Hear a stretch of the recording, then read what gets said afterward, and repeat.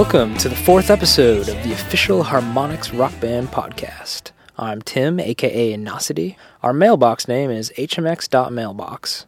If you've got something to say or a cool rock band story you want to share, send us a message on Skype. If we like your message, it may end up in a future episode of the podcast. Alright, we got some great content in this episode. I had a chance to interview Harmonix designer Grace Williams about being a rock band prefab. The best Steph takes you on the travels of Lamo, aka Jimmy, in a great new segment called Stuff We Think Is Cool. We also have our weekly DLC Roundtable discussion. First up, though, our very own Brett Milano interviewed the band Big Dipper. If you missed the Big Dipper zine post or video on our website at www.rockband.com, here's an excerpt from the full interview where Big Dipper talk about playing their own songs in Rock Band and what the band is up to now. It's difficult. As I was saying before, I played the guitar part to All Going Out Together just hundreds, if not thousands of times. And it's just sort of ingrained. Even 20 years later, you remember the parts and you pretty much remember how to play them on a real guitar. But on Rock Band, it's very different because there are sometimes fewer notes to play. In the case of Younger Bums, my guitar part and Bill's guitar part were comped, which I didn't realize until maybe a verse and part of a chorus had elapsed. So, excuse me, it was very difficult to kind of get ready for those changes on the fly. It's not something I'm used to because this is only the second time I've played Rock Band. Bill, you had to sing it exactly as you sang it on the record, right? Did that match up? I didn't know how forgiving it was going to be. Of course, now for years I've had the lyrics scrolling across the screen in front of me when I'm singing, so I was used to that. No, but I like the graphic of the up and down, that it shows you like the note's going to go up here and it's going to go down, it's going to sustain. That was cool, but I was trying to, like my head was going up and down and I would see the note. Okay, go up here and down here. And it is helpful, but it's hard to be that precise, I think. I mean, it's tricky. I nailed it. And he did better on the singing my part than I did. You did, didn't you? I don't know. You got a 99. I don't even know if I got that good of a score. See, I've always been a feel guitarist. I just precision is. I could be precise if I wanted to, but And I was thankful that I didn't have to play guitar and sing at the same time. And Jeff, you played expert like 10 minutes into your first session in the game. I don't think that gets done very often. Well, I noticed that the harder it gets, the more notes you have to play. So I actually could play the song the way it was, whereas on easy, it's almost like half notes. Does it work that way with the singer? Like I could have sung just maybe the first word of every line? just the good lines. Somebody on our board said that their two favorite bands were Big Dipper and Cannibal Corpse. So are you? For a rock band. Probably rock not in the rest of the world, but on Rock Band, yeah, that took me by surprise. So a lot of people, if you're in Boston and you know your alt rock, you know those three songs real well. I assume a lot of people playing the game might be hearing them for the first time. Can you tell us a bit about, say, All Going Out Together and how that song came to gestate? Wow, that's mostly Steve, isn't it? Well, initially it was Steve. Steve had a dream that he was at a Bruce Springsteen concert and Bruce Springsteen was singing All Going Out Together. And he came into a rehearsal one day with a simple little bass line and a few lyrics, and it was one of those collaborative efforts where everyone had their part to add. And it seemed to me, it may have taken longer than this, but it seemed to me that it took about 10 minutes to put the song together. If that, it just really came together. And we didn't have a complete set of lyrics. Bill and Steve worked on those, and it just happened very naturally. We were playing a new song and not working on it. So She's Fetchin', I think that was one of the first songs of yours that got a lot of airplay in Boston and became a big hit around these parts. Tell me about that one. That was the first song that Bill and I wrote together on his porch about a year, maybe 8 or 10 months before Big Dipper was really even a gigging band. And Bill had this really catchy chorus and a line that went, "She's blank," and I came up with fetching. Oh, really? And then we went to the dictionary and fleshed out the verses with the various definitions of the term fetching. Nerds that we were, it was fascinating to find out how many different definitions there were for the word fetch. What happens next? Will there be more Big Dipper action? We're pretty far into a new batch of songs. Yeah. I didn't know that. Oh, Yeah. yes. Oh, yeah. Oh, yeah. About halfway done with an album's worth of stuff, which we're recording in my basement. It's a nice informal setting that allows us to partake in what Bill termed guerrilla recording, just in and out real quick. Our goal is to get it done by September.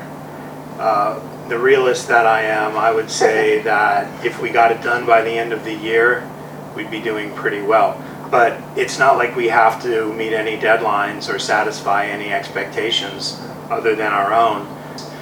We just do it because we love to do it, and it's fun. If they see the light of day, it'll be great. If people like them, great. If they don't, we all have careers and families that occupy us otherwise. So it wouldn't be the biggest tragedy if we did this record and no one paid any attention to it. We're having fun. That's enough.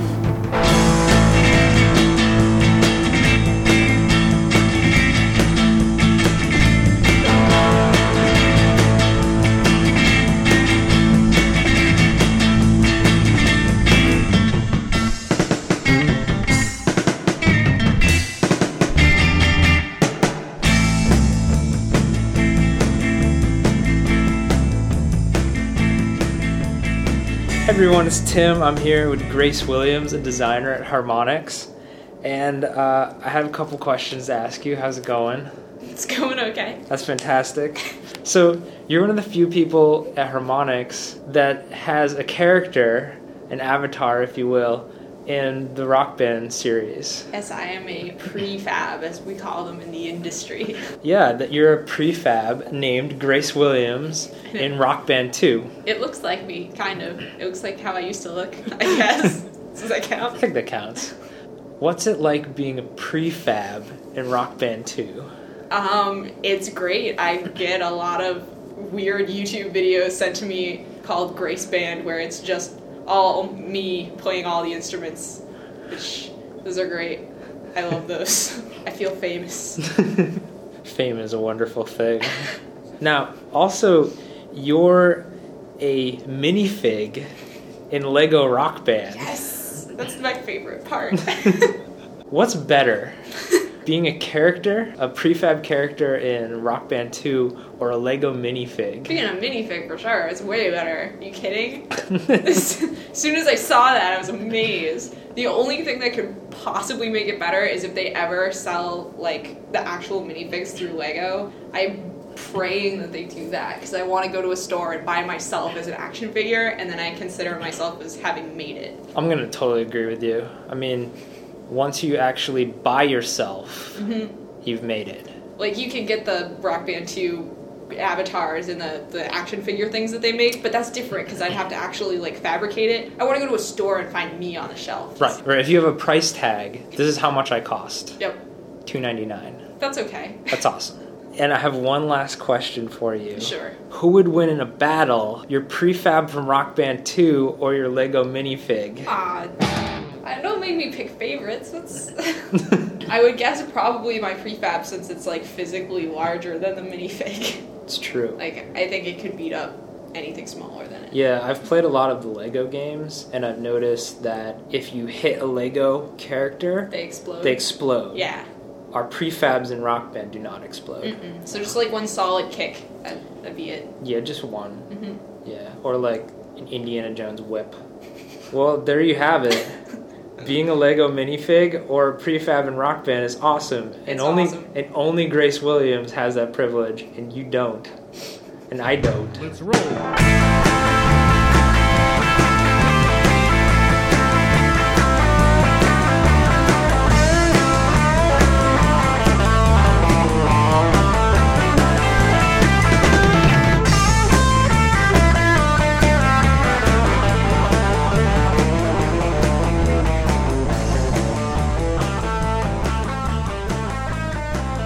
Hey guys, this is the best Steph here with a new segment for the podcast called Stuff We Think Is Cool. This is basically just going to be a podcast about stuff that we at Harmonix think is cool. So that could range from anything. And today I have Jimmy Krell, who you might know from the forums as Lamo, and he's going to talk to me about something that he thinks is cool. Hi, Jim. Hi. What do you think is cool? I like to travel a lot. Yeah? Yeah. All right. How did you get started? With that? I pretty much, as soon as I could walk, I would wander all around town. When I learned how to bike, I would bike all around the city. When I could drive, I drove all around the country. And then when I could afford plane tickets, I started going around the world. So where was your first big trip? My first really big trip was, I took about 4 months to go around the world. And it was mainly Southeast Asia, Pacific, and Europe. Why did you decide to go to those places? Well, originally I had sort of a list of places I wanted to go. I'd watched some sort of documentary on the Discovery Channel about the world's most amazing swarms or something like that. Wait, swarms meaning what? Like just of people? Swarms of or? anything. Okay. Two of the things on there were these jellyfish in Micronesia, in this country called Palau. There's a lake that's just chock full of jellyfish. Another one was the red crab migration in Christmas Island, Australia, where these red crabs will like come out of the woods, have babies in the ocean, and all those babies will like crawl back into the woods. And there's just in the documentary thing, there's just these scenes of like crabs as far as you could see. I didn't make it to Australia though because of there was this typhoon in Guam. And I couldn't fly through there to get to Australia, and so I ended up in Taiwan, and from there I just sort of went to Southeast Asia. So I didn't have a whole lot of plans before that trip, but they were all thrown out the window pretty much as soon as I was done with Palau. So I did get to see the jellyfish. Did you get to see the crabs? Not the crabs. That sounds like I don't know. Those crabs sound kind of irresponsible anyway. That's like absentee parenting, if you ask me. Yeah, well, it's the have 8 million children, hope 3 live. Yeah, I can't get behind that. So what was the best thing that you saw on that trip? On that trip, well, the jellyfish for sure was like pretty amazing. I learned how to scuba dive in Micronesia, and that was pretty cool. I went to Angkor Wat in Cambodia, which was just beautiful. It's all these old temples. Like Angkor Wat, I guess, used to be the capital of Southeast Asia in the 10th century, but the only things that are left are these stone temples. And there are all these vines and trees grow all around them, and it's, kind of like Indiana Jones. Very cool. And what about your most recent trip? You were gone for a while, just over the summer, right? Oh, yeah, I took a couple weeks, and a friend of mine was getting married in Florence, and I took the chance to go from Florence overland to London. And so I stopped in Switzerland and France for a little bit. But that was just a small, 3-week trip. Oh, yeah, that's just small. Well, my biggest trip was 6 months long. Right. Yeah. And where was that? That was India, Nepal, Australia, and New Zealand. All right, best part of that trip? There's a lot of really great part. The worst part of that trip. So India is a great, great country, but there's a lot of air pollution.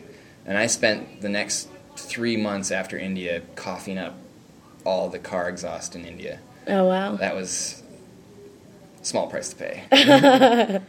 But yeah, seeing the Himalayas for the first time was definitely a really amazing experience. Yeah, that must have been pretty mind-blowing. Yeah, I've seen large mountain ranges all around the world, like the Andes and the Rockies and the Alps, and the Himalayas just, they have to have a new word for mountains after that. All right. So where's the number one place that you would like to go but have not gone to yet? I haven't been anywhere in Africa.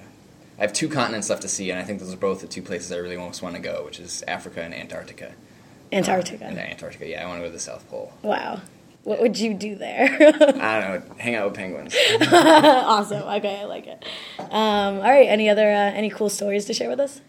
We'll see. In Nepal, I got to ride on the top of a bus with a goat for a few hours. What? Yeah, so, buses, fill up pretty quickly in Nepal, and, I was in this really kind of remote area, and I was trying to get back to Kathmandu, so they told me to just wait on this corner for a bus to come by, and I did, and when I got by, it was already pretty full, and I knew that people tend to ride on the top of buses there, and so I was just, I don't speak Nepali, and I just sort of pointed to the top of the bus, and I made a question look on my face. And the guy was like, sure, no problem. So I climb up there, and it was just me for a little bit, and then at the next stop, somebody had a goat, and he went into the bus, but he put the goat on top of the bus with me. And it was pretty cool. The goat, he was a pretty friendly guy, although he tried to take a dump on my backpack.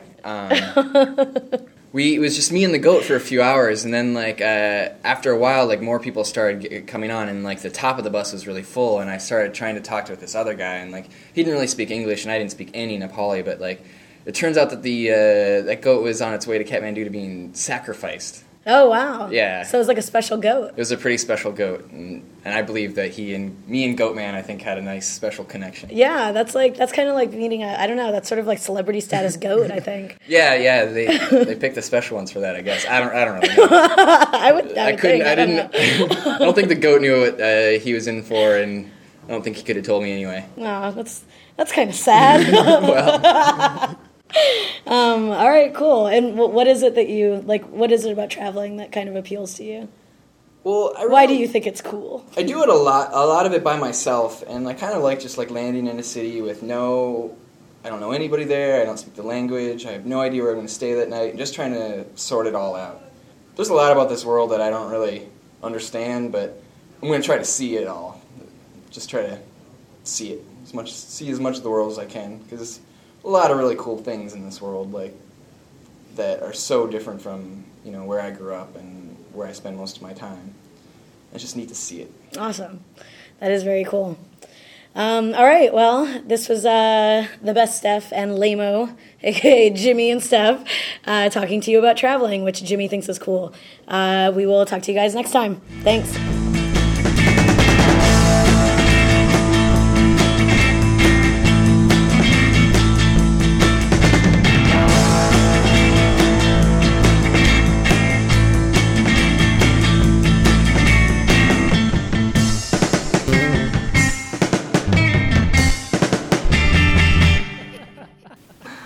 Hey everyone, welcome to this week's DLC Roundtable. I'm Tim. I'm Eric. I'm Allie. I am Aaron. I'm Pope. I'm Heather. And we're going to talk about what's coming out next week. Yay! Yay! Is it DLC? It sure is. Surprise! Spoilers. How many tracks do we have next week? We have 9 tracks next week. Yay! Yay! 6-pack and 3 singles. Awesome. Very nice. So let's get the rundown. Okay, so for the 3 singles, we have the Go-Go's Our Lips Are Sealed. Ooh. Nice. Kelly Clarkson's Miss Independent. Popular. Yeah. And Pink's Who Knew. Who knew? I did not. Well, actually, I did because we started because you're in charge of it. Yeah. And the 6-pack is 6 tracks from Tom Petty's The Live Anthology, which comes out on November 23rd, and our tracks come out on November 17th, so you will hear them in Rock Band first. Sneak preview. Awesome. Yeah. I did not know that. And they sound amazing. Aaron, Tom Petty is one of your favorite artists, it's correct? True. Yeah? It's true. He was the first concert that I went to, Tom Petty and the Heartbreakers on the Wildflowers tour. It was magical. That's a good story, bro. Sorry, we should read the tracks. I have time to tell it again if you want. You can do it. No, I won't. We can help. So the tracks are A Thing About You, American Girl, Even the Losers, Here Comes My Girl, Mary Jane's Last Dance, Woohoo! and Refugee. Woo! Nice. You don't have to live like a refugee, Aaron. No, you don't have to. I played Mary Jane's Last Dance the other day with Steph and Alex, and it was a ton of fun. I think drummers are going to really, really like it.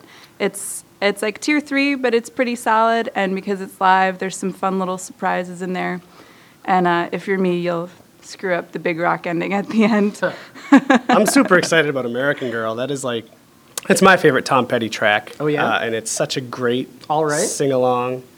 All right? Oh, yeah, all right, yeah. Take it easy, Aaron. Make it last all night. Make it last all night. Yes! Yes. Oh, God. Heather, you have some fun trivia, I think. So I don't know how many of you out there know this, but Tom Petty had a cameo in the 80s movie Made in Heaven starring Timothy Hutton and Kelly McGillis of Top Gun fame. Woo! Yeah, I have seen that movie many times. I should probably not be admitting that in public, but hey, there you go. Follow-up, Tom Petty had a role in Kevin Costner's second-best post-apocalypse movie, That's right. The Postman. That's true. As Weird. himself. He played Tom Petty, didn't he? Yeah. That's a stretch. That's so weird. It's really stretches his acting ability. Though. Proving that Tom Petty is apocalypse-proof. Yeah. Yeah. Thrasher, you must be excited about pink since you have pink in your hair today. I said I would talk about the girly songs. I actually think the Pink song is going to be fun for vocalists. It's a pretty steady track, but she's got some range towards the end of the song. Some, I guess mournful laments for her friend, because who knew? So I think people are going to have fun with that, and I think not just ladies, but I think guys who like to change it up and sing the parts of women, because she's got a deeper kind of throaty voice. Mournful laments. Is it like in Lord of the Rings when Gandalf dies? It's not that intense. Oh, spoilers!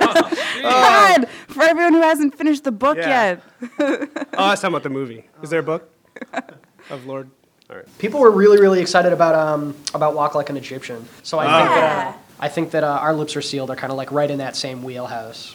Yeah. People should be stoked. Should we also mention Sgt. Pepper? Oh my gosh, yes. Oh, is that a thing that's coming out? I mean, it'll probably be out by the It's time out. the podcast's Yeah. out. It's out. Yeah. But we should still mention it. Yes. Okay. Because it's awesome. Yeah. And gorgeous. Like, I mean, the Beatles game is, of course, beautiful, but for Sgt. Pepper, we've done some really amazing things. And I think you're out there really going to like it. If you haven't bought it yet, you probably should. Yeah. It is amazing. Like when I played it, when I've played it previously, it's mesmerizing. It is seriously one of the most beautiful things I've seen on my TV. It's fantastic. Yeah, I was amazed at the dreamscapes because, we've seen the disc game so much, but to see these dreamscapes where things are happening that I'd never seen before is super cool. Yay! Farts.